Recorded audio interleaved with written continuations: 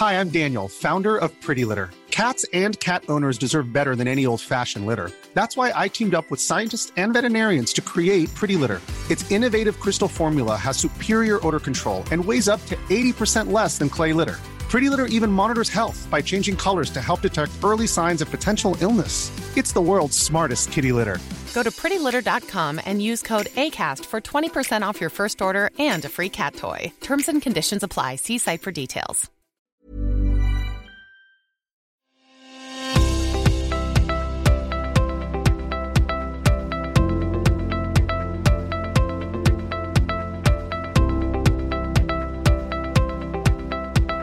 Hello and welcome to Policy Forum Pod, the podcast for those who do a little more policy lifting and probably not so much policy leaning. I'm Martin Pearce. Policy Forum Pod is produced at Crawford School, the region's leading graduate policy school. You can find out more about us at crawford.anu.edu.au. And I am delighted today to be joined by my regular co-host, Sharon Bessell. Sharon is a professor here at Crawford School. She's the ANU lead of the Individual Deprivation Measure project. It's a brilliant project. You should check it out. And she's also editor of Policy Forum's Poverty in Focus section. Hello, Sharon. How are you? Hi, Martin. I'm great. And how has your week been? It's been a good week. I said last week that teaching had begun and how fabulous that was. So I'm continuing to get to know my students and, enjoying being in the classroom. Great stuff. Now, at the beginning of each podcast, we take a look back over the last 7 days and pick out, perhaps one or two big key policy issues that have played out. So what's caught your eye in the wide world of public policy this week? Well, one issue that has captured my attention, and it was an issue that I was listening to being discussed just this morning on the radio with Tanya Plibersek, talking about the fact that Labor have said should they win government, they will make safe abortion services available to women who need them. And Plibersek was making the point that the first policy intervention should be to make contraception available to ensure that people have a choice about planning pregnancies, but making the argument that in a time of what is often crisis for women who need to decide whether or not to continue with an unwanted pregnancy, that women should be able to access safe medical treatment to deal with that situation. And I think this is such an important policy initiative. The fact that women don't have that choice in 2019 in Australia, I think, is horrifying. And of course, it varies on a state-by-state basis. But I also think it's a watch this space because it will be interesting to see just how controversial this announcement is. Will it be controversial? I mean, as you said, in 2019, it strikes me as amazing that that we would even have to announce this as a policy, that it's not already in place. Well, the poll suggests that somewhere in the vicinity of 80% of Australians support women's right to choose. I think there's a lot of evidence out there around the fact that women don't choose lightly, that this is a difficult and traumatic decision, but one where women should be supported when that decision becomes necessary. But I don't know. We do have a conservative element both within the parliament but also within the media and sort of shaping broader debates. It will be interesting to see. I mean, we saw so much controversy around the same-sex marriage debate, where perhaps we wouldn't have anticipated some of the very deep division and some of the sort of the vitriolic discussion around that. So it will be interesting, but I hope not confronting or depressing to see how this particular policy issue is debated. Yeah, well, fingers crossed on that. So that's what's caught Sharon's eye in policy over the last week. What about you, listeners? What have been the big key policy issues for you? You can let us know in all the usual ways, on Twitter, where we're Apps Policy Forum, on email, where we're podcast@policyforum.net, or you can join our Facebook podcast group. And if you haven't done it, why not pause the podcast for a second? Don't worry, we'll wait here for you. Sharon, you can have a sip of your tea while that's happening. Because on the Pod Squad group, you can join the gang to share your ideas with us. You can have a chat to other listeners and our presenters. Just find us on Facebook, type Policy Forum Pod into the search bar, and there we are. So today we want to have a look at welfare policies. In February, the Department of the Senate published an eye-opening report on JobActive, which is the Australian government's employment service, saying that it was failing those it intended to serve. And in response, welfare groups accused the scheme of being a harsh bureaucratic nightmare, with the Australian Council of Social Services noting that Australia spends less than half the OECD average on employment services. But it's not just Australia's welfare schemes that have attracted wide criticism. The UK's Universal Credit Scheme was absolutely blasted last year in a report by the UN rapporteur Philip Alston, who said that the scheme is cruel and misogynistic and was plunging people into misery and despair. So today we want to ask, why do policies that we refer to as welfare so often seem to end up so punitive in nature? And how do these schemes impact disadvantaged people? And can policymakers strike a better balance between providing social welfare and incentivising people to find work? And what role might a universal basic income play in all of that? And we've got a great lineup of guests to discuss these questions, haven't we, Sharon? We have. This is a fantastic lineup, and these are such an important set of issues that we're going to be addressing. So I'm really looking forward to this conversation. We have Dr. John Falzon, who is a senior fellow working on inequality and social justice at Per Capita. He's a sociologist, a poet and a social justice advocate, and an incredibly powerful speaker. He was CEO of the St Vincent de Paul Society from 2006 to 2018, and I think a lot of our listeners would probably have heard John speak so powerfully and passionately in that capacity. Possibly the first time we've had a poet on the podcast as well. I think so, and I'm kind of hoping he'll share some poetry with us. Some policy poetry. Policy slam. His area of expertise are policy issues relating to economic insecurity, housing, homelessness, social insecurity and workers' rights, and of course poetry. We also have Professor Bob Gregory. Bob is Emeritus Professor here at the ANU in the College of Business and Economics. His areas of expertise are economic development and growth, labour economics, welfare economics, urban and regional economics, and he's been President of the Economic Society of Australia for the period 1997 to 99, Editor of the Economic Record, which is one of Australia's leading economics journals. So a very strong economics theme there, and I don't know if Bob's a poet. And finally... Let's put him on the spot over that. Yeah, I think we should. I think we should. And last but not least, we have Dr. Sue Olney. Sue is a research fellow in the Public Service Research Group in the School of Business at UNSW here in Canberra. She's an honorary senior fellow in the Melbourne School of Government. Her research focuses on access and equity in employment, education, training and disability services in Australia, with a particular focus on the impact of reform of the public services on citizens who have complex needs. And again, I don't know if she's a poet, but she may be. Once again, I think no one leaves this room until they have given us some policy poetry. Oh, I'm just wondering what we might get, but worth a try. That includes you, Sharon. Oh, I can hardly wait. Viewers, stay tuned. So before we get to that discussion, a reminder to all of you, please do get in contact with us. We love hearing from you.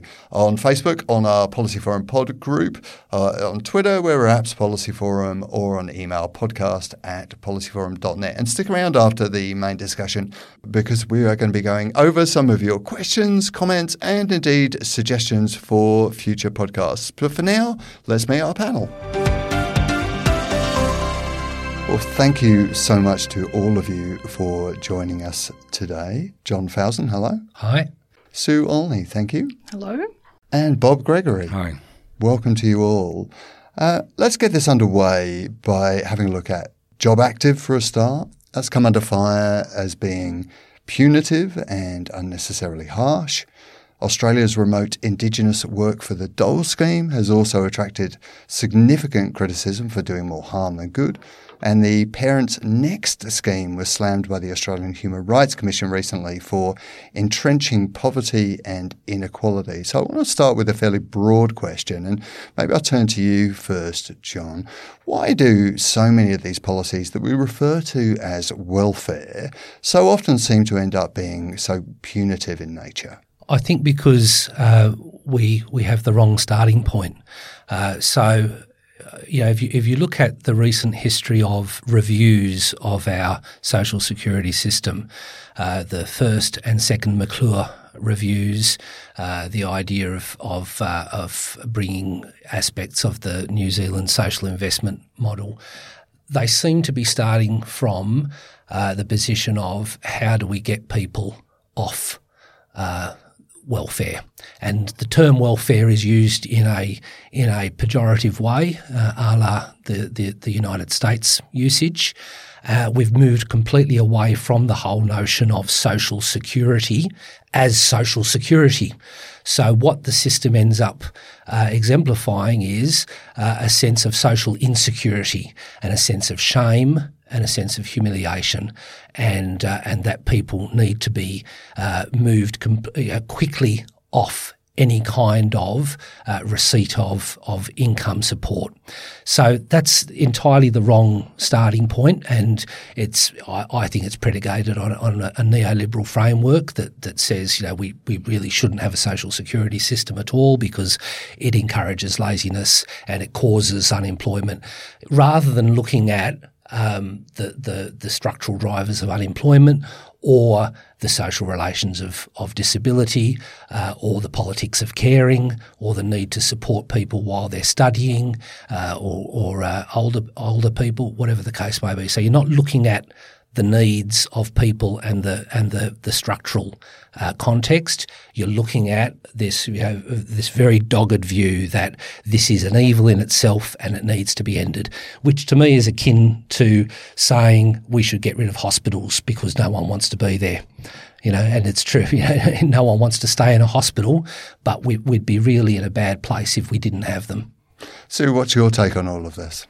Well, I think looking at it particularly from the point of view of the employment services system, we have swung to that point where, in order to reduce pressure on the welfare budget, a lot of policy says anyone of working age that the government deems capable of working should be working. And so the entire system is focused on just the supply side of the market without looking at what work is available for people. So it concentrates on, it's based on the premise that you say if individuals change their skills or behaviour or attitudes, they'll find a job. Now, we know that's not the case. There are many, many more people looking for work than work available. Plenty to unpick there, but I'm interested in your views here, Bob. Yeah, I like to think of this in a long sweep, historical sense. So the way we got, quote, the welfare state, as it were, is that people dropped into it for a short period of time and then recovered one way or another, right? And that was sort of true in Australia right up until about 1975. So in, say, 1966, I can tell you for a fact that if I tried hard, I could tell you the names of everybody on unemployment benefits. And the problem was that 7 weeks later, I'd have to learn another bunch of names. But, there were very few, and people went through very fast. In fact, most unemployed people couldn't be bothered to go down and get the unemployment benefits because they could find jobs quickly. So from about 75 onwards, the welfare system started to grow very, very dramatically, in part because new schemes were invented, more generous schemes were invented, and the labour market started to fall apart in various ways, So it grew and grew and grew. So by about 1990, we had roughly 20% of people in workforce age, 20%, on some sort of welfare scheme here. And by that I mean disability payments, sole parent payments, very broadly defined. And so governments got very edgy about that, everywhere. And so everywhere they started tightening up. And then if you want to tighten things up, then you want a narrative to hang it on. So you don't want to say, I'm going to tighten this up because all these poor people can't find jobs. You start to demonise the group a little bit, and that's happened. And as a result of that, all around the world, welfare schemes have got tougher. But I think when I was thinking about what I want to say, I want to say two very important points. The first point is that compared to the 1960s and so on, the average stay on welfare now is very much longer than before. So, when people are on for 6 weeks or 12 weeks, it doesn't matter much. You just give them the money and off they go sort of thing. But once people are on for 1 year, 2 years, 3 years, 4 years, then the whole nature of what you're trying to do with the scheme changes. And the other thing that happens, unfortunately, is for large numbers of people, when they do get off, they come back again. So this particular spell mightn't be that long, but people typically get off and often come back. So as time goes by, this group of people change. So increasingly, it's increasingly our welfare recipients are more and more disadvantaged as time goes by. Because they stay on so long. Those who have got some sort of strength can get out, the rest will stay. And so I think the fact that there are so many and it's so expensive in some people's eyes has led to these views. But these views aren't Australian views. These are all around the world. I mean, they're worse in some countries. They're worse in the United States than they are in Northern Europe, but they're everywhere. And they've been growing in strength, really, I think. Bob, I wanted to pick up on some of those issues that you've raised there and put it in the context of funding. Australia is spending less than the OECD average on employment services. So I'm interested to hear your views on why that is, but particularly how that fits into these kind of changes that you've described over time. And one interpretation of the decreased spending is that we become meaner as a society. But I'm wondering, is it that values are perhaps shifting in response to the kind of historical trajectory that you've described? Are we as Australians thinking differently? Yeah, I guess that was the point I was sort of trying to make. That is, I don't know about we as Australians, but policymakers are thinking differently. I mean, for example, and I shouldn't really say this, but I will, it looks certain that the Labor Party will be elected. The Labor Party has refused to say that it will increase New Start allowances. Now, you would think New Start allowances, by the way, have fallen relative to incomes in the community, dramatically so. They're really quite low now compared to what they used to be. The Labor Party, who historically would be out there, has said, well, the latest I heard, that they would investigate the issue. So the elites, and by that I mean the political elites and all that sort of stuff, are all hardened up against welfare. And occasionally they change, like on the national disability. There was a huge swing towards worrying more about people with disability, and there's been more worry about people with mental illness. But on the welfare system, there hasn't really. I think it's just getting harder, and I don't see that changing much, really. So we've seen, the sorts of shifts that Bob's talking about and kind of an emerging consensus amongst political elites about how we should move forward with the welfare state. And I think it's fair to say as a consequence we've ended up with a much more punitive system. Do you see that as being by design or default? Oh, absolutely by design, I think. And in fact, I was going to come back to your comment about values shifting and say we're seeing costs shifting. That's why you're seeing employment services costing less. So this has, in effect, what's happening is that we've turned long-term unemployment particularly into an individual problem and not a problem that needs to be solved by the economy or society. And so in that framework, what's happening is that people who are persistently unemployed are going into the employment services system and being referred to other services. And the cost of those services is not being factored into how much the employment services system is costing. So in fact, unless we measure the whole cost of what's happening with people who are persistently unemployed, we're not getting a full picture of how much employment services is costing. And this is my concern about, in the early 2000s, the Australian unemployment system, which was outsourced, was upheld as a good model of an outsourced public service because it was cheaper and it moved people more efficiently into work. But the people that it didn't work for were costing the state a lot of money, and that wasn't factored into that equation. Could I just jump in here and just following on from what Bob and Sue have said? Another interesting trajectory is the massive changes within the labour market, the very nature of what we call work. And so I think we're at a really interesting historical conjuncture because that dividing line, which was pretty black and white during the time that Bob was referring to, is now being blurred, if not erased. So you've got a whole cohort of people in highly precarious work and highly casualised, highly insecure work. So I think just as the Labor Party is committed to changing the narrative around industrial relations and talking about, reconfiguring the industrial relations system so that it is fit for purpose for the 21st century. We need to be pushing for a concomitant reconfiguration of the social security system, not as something apart from, but very much locked in with those changes to the labour market, because I think we're going to see increasing complexity regarding people moving in and out of paid work and what that paid work consists of. So I think there's a great opportunity here to, I think on the Labor side of politics, there's been a little bit of a historical chasm between what's considered sort of welfare stuff and workplace stuff.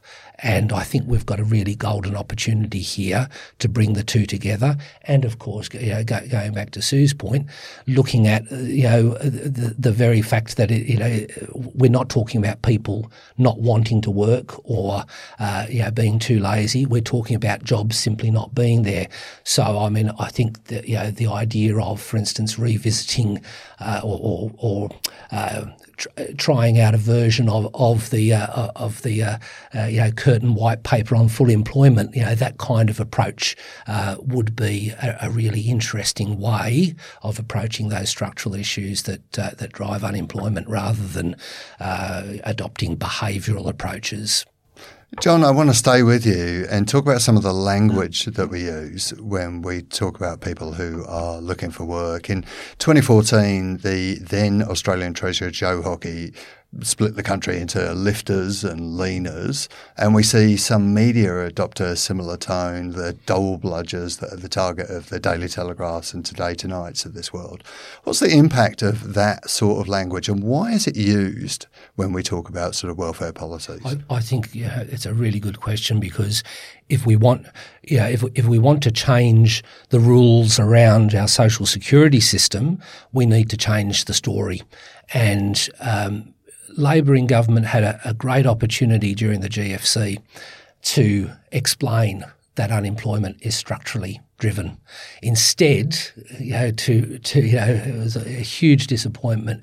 It spoke about being there for workers who have lost their job through no fault of their own, if you recall, implying that everyone else obviously was to blame for not having a job. So the discourse is enormously important, and it takes leadership to change that discourse. It takes a great deal of courage, but I think it's absolutely crucial that we change the discourse around social security. I like to think of a social guarantee that is all-encompassing, and it's not just looking at income adequacy, but also housing, education, further education, health, access to transport, as well as a regional approach to job creation with a role for government in that. So that language is enormously humiliating and hurtful for the individuals, and it makes people doubt. It makes people doubt themselves and makes people feel deeply ashamed of the fact that they are needing social security. So it does enormous damage.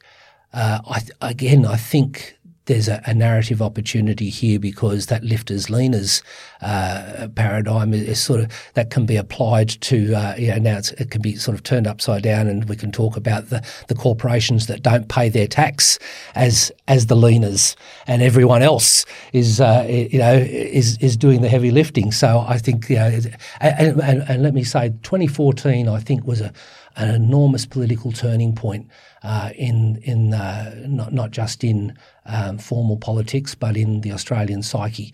The budget of 2014 went so far and was so vicious, particularly to young unemployed people, wanting to cut them off, unemployment benefits for 6 months of every year. I've never seen a reaction within the mainstream media supporting young unemployed people, and it sort of brought members of the public together, thinking, well, these young people deserve a fair go. Usually they were vulnerable to a free kick from anyone, but all of a sudden people saw that viciousness, and I think it turned people's minds to think about what were the real reasons why people were unemployed. So, John, I think we look back at the 2014 budget with something like horror and disbelief, perhaps, and as you say, it resulted in a very dramatic reaction. But I do wonder if it also in some ways reset things a little bit, so that anything that didn't look quite so mean, anything that didn't look quite so divisive was perhaps seen as more acceptable. And I wanted to pick up on some details of the policies and way they play out. And again, picking up on the point that you made about shame and stigma and the things we make people do. So a Senate inquiry report in February of this year revealed that participants are missing paid employment in order to attend appointments with their job active provider. At the same time, Australia's Community Development Program has been criticised for particularly failing Indigenous people, who were the main participants in that program. In October last year, former Deputy Liberal leader Fred Chaney said, "In my view, this policy is a national disgrace. It is a reversion to the attitudes of the past. It's another assimilationist, bureaucratic, irrelevant approach that will inflict more hardship, hunger and dysfunction on Aboriginal people." So we had all of that happening in 2014, but we still have some fairly serious problems that are perhaps not quite so explicit today. And Sue, I'd like to come to you and just ask how you think these schemes affect people who are already disadvantaged. Well, they compound their disadvantage, obviously, but more than that, it sends a very strong message to employers that there's something wrong with the people who are in the job active system. There's something wrong with their work ethic. There's something wrong with their reliability. And, you know, when the government says, why don't more employers turn to publicly funded employment services to find staff, they need to take responsibility for the fact that the way that unemployed people who receive income support are portrayed in the media and in politics and in policy suggests that there's really something wrong with them. And so when people are recruiting staff, what they want to do is recruit the best person who works for their competition. So what we're left with then is the people who are clients of Job Active are in fact the workforce of last resort. Millions of people have lost weight with personalised plans from Noom, like Evan, who can't stand salads and still lost 50 pounds. Salads generally for most people are the easy button, right? For me, that wasn't an option. I never really was a salad guy. That's just not who I am. But Noom worked for me. Get your personalized plan today at Noom.com. Real Noom user compensated to provide their story. In 4 weeks, the typical Noom user can expect to lose 1 to 2 pounds per week. Individual results may vary. For any employer. And I think that the way that those people are portrayed in the media, there has to be a level of accountability for that. Let me take a slightly different tack. John, Australia has relatively low unemployment, and there's very little of that sort of really grinding the most terrible forms of poverty. Is there an argument to be made that these schemes are actually working the way that we want them to? Oh, what do you mean by working? If by working you mean reducing welfare expenditure and getting people off welfare because the system is so punitive and, people end up having to scrape together a living from below the poverty line by other means, then, according to that objective, it's working. But we know that it's out of the frying pan and into the fire. And what kind of, I guess the base question is, what kind of society do we want to be? Do we want to be like the United States? Do we want to be the kind of society that plunges people into poverty and normalises that? Or do we want to be proud of having a system that provides a buffer when the labour market, particularly when we're talking about unemployment, when the labour market is unable to provide the jobs so that people, and of course, the whole question as to whether the jobs are providing a living wage is another very live question, because we know that a job is no longer a guarantee of being free of poverty. That a lot of the people that are in housing stress, for instance, are in households with one or more paid jobs. So it goes to the question: what kind of society do we want to be? If we want to be a society where people participate, are able to be productive, are able to lead happy lives, then I think it's a no-brainer. And I think most people have a sense of decency that we don't want the kind of society where inequality is boosted and buffeted, instead of battled through government doing what it's meant to do, and that is to reduce inequality. But we have seen some societies take a kind of fairly negative kind of lurch. I mean, Australia is not the only country in the world whose social welfare programs have got a punitive aspect. In the UK, they introduced the universal credit system, which was criticised by the UN rapporteur, Philip Alston, as for plunging people into misery and despair. What's your take on where society is going at the moment? I mean, you've set out we need to ask ourselves the question of what sort of society we want to be, but where do you think it's actually headed? I think, first of all, we need to ask why we have gone on this path. And in answer to your earlier question about us, are those programs working? Personally, I would link that undermining of the social security system to the parallel phenomenon in the labour market, which is of course attacks on the union movement and undermining wages and conditions of workers, the Uberisation, the casualisation, all of those effects. If you combine the two, I think the end game ends up being a lowering of labour costs.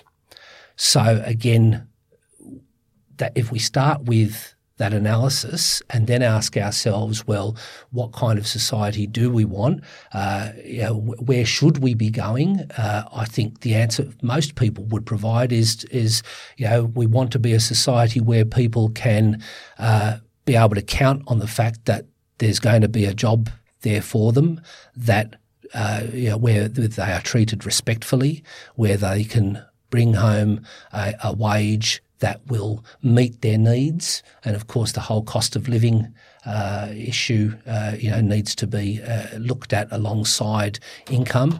That people have a place to live, a place to learn, a place to heal. All of those elements of the social infrastructure are absolutely crucial if we want the kind of fair society that I think most people aspire to. And Bob, of course, critical to all of this is the role that government plays in creating that society. How can governments strike a balance between providing social welfare on the one hand and then also incentivising people to work? Where is that balance? Well, the balance is where you want to put it, basically. But I mean, I think you should say a couple of things which are important, and that is that you can't talk about the welfare system in terms of jobs without looking at the labour market. I mean, that's basically these welfare programs are not very successful at all about creating jobs. Right? That you see these figures, like we estimate that 1% extra people got a job. Now that means if 100 people on the program, that's one. If you pay $1,000 for every 100 people, that's 100 times 1,000, and you get one job back. So they're not job creating programs. They use that language and they try to be in terms of training people, but they're not really. The jobs come out of the economy, basically, as has been said before. And the economy currently is very strongly producing jobs. It's just that the jobs don't match into these people. Right? So if you look at the gig economy type jobs, so many of those jobs are taken by pretty well-educated people, often people with university degrees and so on. Right? They're not really taken for the sort of long-term unemployed person who may have mental problems, for example. So they don't create jobs. And that really gets you to the point about what they're for. I think what they're for is not clear. I mean, if they're for giving people income and respect and so on, you think about them quite differently than if you think they're for creating jobs. And we still use the creating jobs language, but they don't really create jobs. So if you plot the numbers on welfare, broadly speaking, what happens if the economy booms, the number on welfare falls, the slumps goes up. So that's that story. And the other thing I want to say, which I think is important, is if you're a person who is pro-welfare and want to help people on the welfare system, it's not the big bang that you're frightened of. It's not the ridiculous 2014 budgets. What you're frightened of is the death by 1,000 cuts. Right? So, for example, I'm a lone mother with 4 kids. I used to be able to get a lone mother pension when the kids were 16. Then it moves to 8. Then I don't know where it is now, 6, maybe even lower. I used to be able to get onto disability payments at 55 if I was, now I can't. So it's the little cuts that hurt you a lot.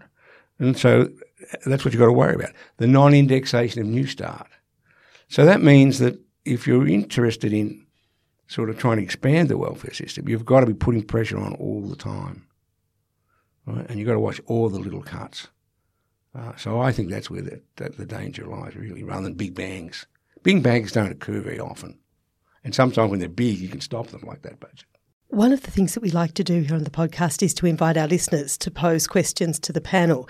And we've got a question from Holly Halford-Smith, who was actually herself a guest on the pod late last year.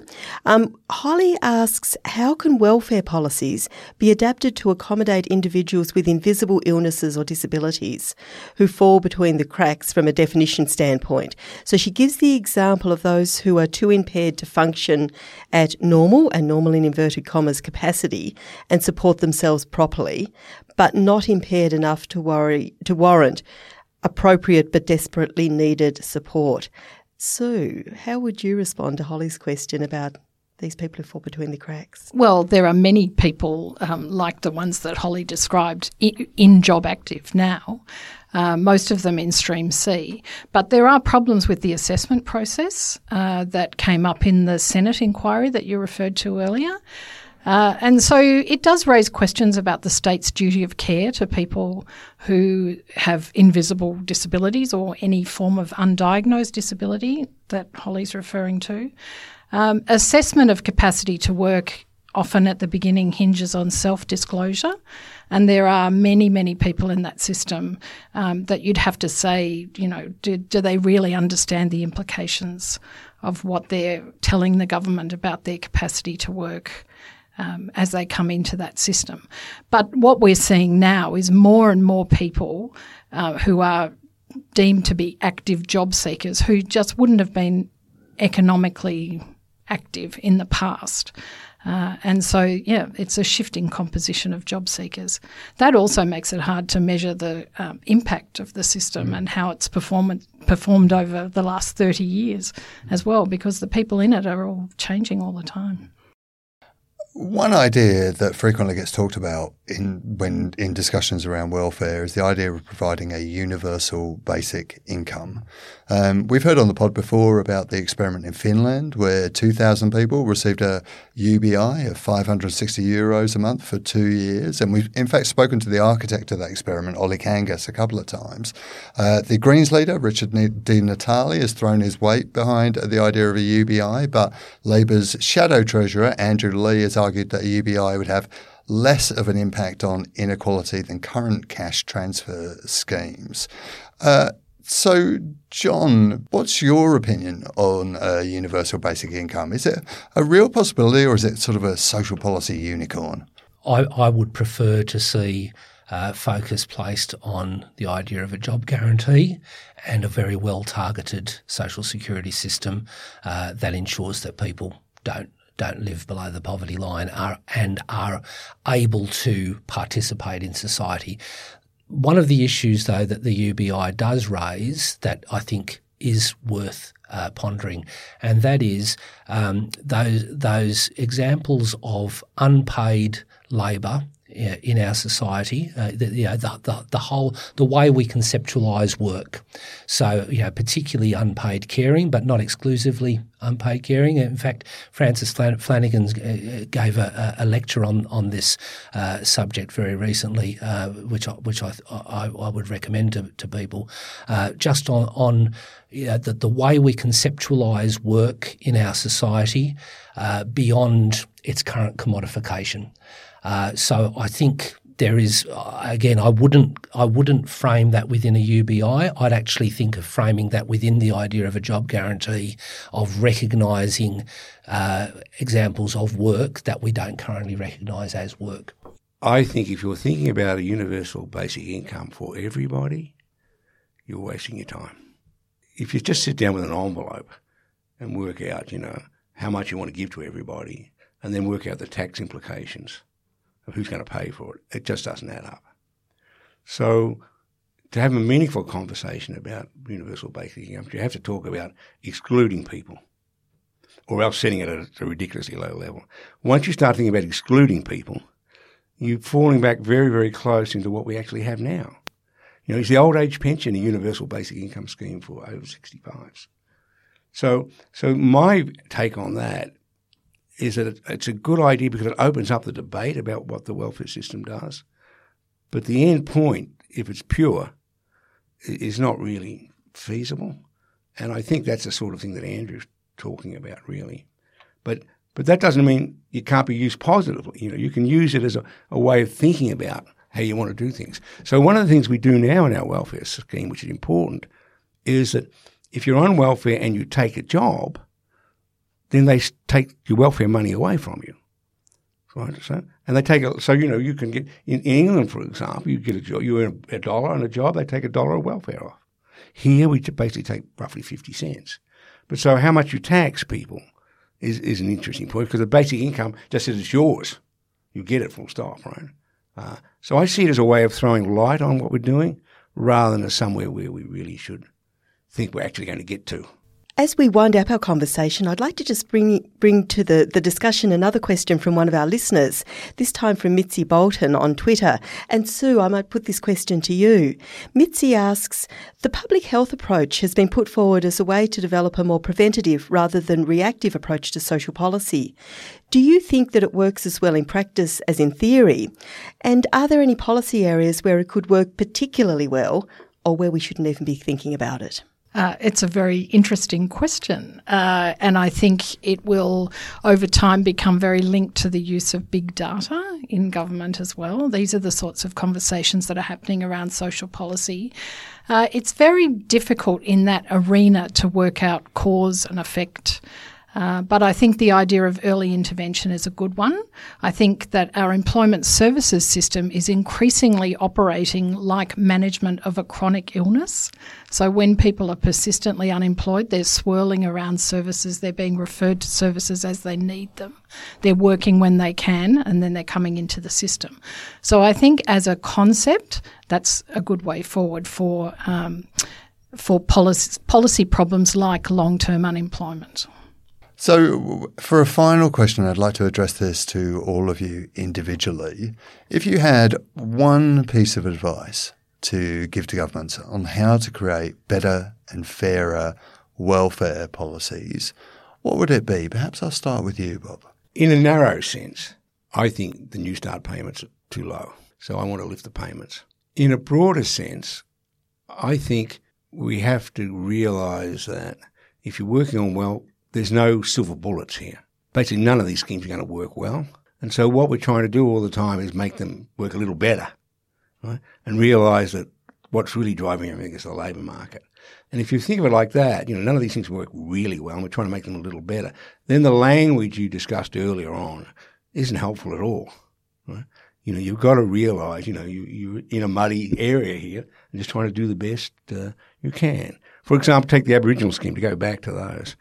If you're thinking about a small Aboriginal community where there are no jobs around, and then you put there a program which is designed to give people jobs, and you say that's what it's got to do in that community, and there are no jobs in that community, then you're going to get criticisms all the time.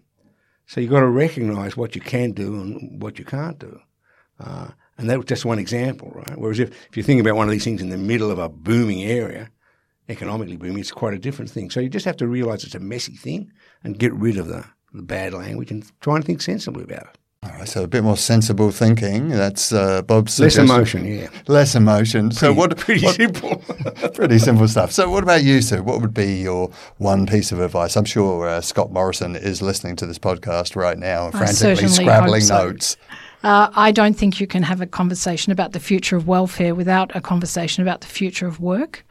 And I think that the projections made by government about the level of unemployment looking forward to, say, 2050 in the intergenerational report are vastly under what I anticipate we'll see with technological change. And so part of that conversation has to be a really serious think about redistribution of wealth. So who profits from new arrangements in the future of work, and how do we ensure that people who are excluded from the labour market in that environment are still able to live, and that we can maintain social cohesion, because I think that is an essential component of welfare. All very big questions. And the final word to you, John. First of all, I completely endorse what Bob and Sue have said. I would simply add that all progressive social reform has been won by the people who are affected by the policy in question. And so if we really want to reconfigure our social security system in a way that provides social security instead of embedding social insecurity, it has to be informed by the analysis of the people affected by the social security system at the moment, people experiencing unemployment, people with a disability, students, carers, sole parents, aged people, all of the people, including people in the workforce, particularly in low-paid and insecure work. This is where we need to be informed. When we try to have top-down policy thought up by people, even who think they know best and want the best, we end up with paternalistic interventions, writ large in the Northern Territory intervention in its various iterations. What we should have learnt from that is it was the First Nations communities that should have been given the space to determine how to address the social and structural issues that were affecting them. And I believe wholeheartedly that the same applies right across the board for people who bear the brunt of inequality. So Bob began that by saying that we needed some common sense, and I think what we've just heard from each of you is deep wisdom and common sense. It's a fantastic conversation. So you made the point that we can't think about welfare without work, and I guess I would just add to that, when we think about work, we also need to think about unpaid work, caring work and contribution to the community as we go forward. But thank you so much for this discussion. It's been fantastic food for thought. I don't know if Scott Morrison was listening, but I will be certainly recommending to my students that they should listen. So Bob Gregory, Sue Olney, John Falzon, thank you so much for your time. Thank you. Thank you. Thank you. So thanks once again to our guests today. It was an absolutely fantastic discussion. I'm delighted to say that Sue has stuck around with Sharon for the final part of our podcast here, where we'll be going over some of your feedback, some of your questions, and some of your comments. And the first one that I want to touch on is the podcast that we put out recently, which was called The Policy and Politics of Refugees and Asylum Seekers. It had Bina DaCosta, Marianne Dickey, and Mark Kenny on it. And on the podcast, the panelists looked at refugee and asylum seeker policy both in a global context and in Australia, while also discussing the extreme politicisation of these issues and the consequences that's brought.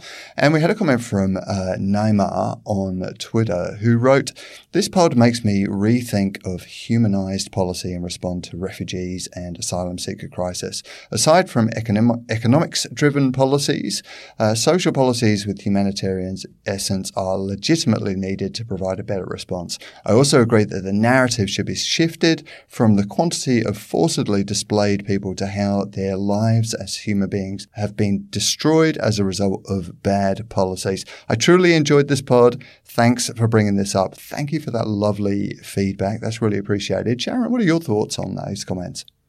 I think that podcast was a fantastic conversation that just brought both some depth and, as Naima says, some humanity to the discussions that we're having around these issues in a seemingly endless way. I mean, there's been steps forward, but then we see another step back. And I think that point that Naima makes about focusing the shift to the fact that we are actually dealing with human beings here, we're dealing with people's lives, and that needs to be certainly a significant part, if not at the centre, I would argue at the centre of policy debates around these issues. You know, the dehumanisation of human beings in the recent debates around refugees and asylum seekers has been terribly disturbing, and I think corrodes us as a society when we allow those kinds of discourses to emerge. There are some similarities in terms of the way that we talk about refugees and asylum seekers with the way that we talk about people who are on benefits. We talked about some of the language of lifters and leaners and dole bludgers and things like that. What are your thoughts on all of this? So about, particularly in regards to Naima's comment about, you know, shifting the narrative around how we talk about these types of issues. I think in this sort of policy space, storytelling becomes very important because empathy does often drive policy change. If people can see themselves in the narrative about what's happening to people, that can really change their minds about what needs to be done to address it. And the sort of language that you're talking about there is not limited to Australia. It's we see it around the world in the way that people talk about unemployed people and refugees, as if it's a threat to hard-working people, a threat to their way of life. And that's why the stories are so important in that policy space. And I think arguably, you know, the developments that we've seen around finally moving children away from Nauru to other places has in part been because of the power of those stories that have been told. Those campaigns I think wouldn't have been as successful had it not been for the real life stories about real children and their families. I want to shift tack completely now and have a look at a piece that went up on our website, policyforum.net, and it was called In Defence of Silent Invasion. It was written by Kevin Carrico. And in the piece, he writes that China's interference in Australia is becoming increasingly evident, so it's high time that Clive Hamilton's book, Silent Invasion, and the warnings against the Chinese party state be taken more seriously. Now, we had so many comments on this. It was hard to pick out ones to actually have a chat about. But there was one by M. van Langenberg who wrote, given Australian participation in the Anglo-American Imperium since the early 19th century, it's not surprising that the title of Hamilton's book should resonate with conspiracy and hyperbole. If there is a silent invasion by air quotes them and air quotes we ignore it, how will it play out? What do you reckon about all of this, Sharon? Yeah, I think whenever we enter this, you said that we're taking a completely different tack, but maybe we're not in some ways. We're still talking about them and us. And whenever we get into debates that start to be framed about them and us, we kind of fall into binaries and then stereotypes and then perhaps not very sophisticated ways of talking. So I think, the comment on Policy Forum is right in terms of avoiding that kind of binary. But I think, Clive Hamilton's book was certainly controversial, but it continues to raise debate, and perhaps debate on important policy issues is a good thing. It's certainly very influential. What about your thoughts on all this? So, I think we're seeing increasingly that the impulse to get your wagons in a circle when there's an unknown threat is what's happening politically around the world and also in policy. So this is another example, I think. Well, thank you so much for everyone for all of your comments there. We really appreciate them, and do keep them coming in. You can reach us on Twitter, where we're at Policy Forum. You can join our Facebook podcast group, which is Policy Forum Pod, or just drop us a line, podcast@policyforum.net, and we're always keen to get your thoughts. Thanks also to our iTunes listener, JKCCM, who left us a review titled Smart People Talking About Complex Issues. I'm presuming they mean you here, Sharon, rather than me, and wrote that this is a great podcast taking an evidence-based approach with experts discussing the thorny issues of the day. What a lovely review. Many thanks for that, JKCCM. It's really appreciated. And you can leave your own review on iTunes Podcast and give us a rating while you're there. Just find that 5th star. We'll be back next week with another Policy Forum pod. But until then, from me, Martin Pearce, cheerio. And from me, Sharon Bessel, in hope of some poetry next time around. Bye-bye for now.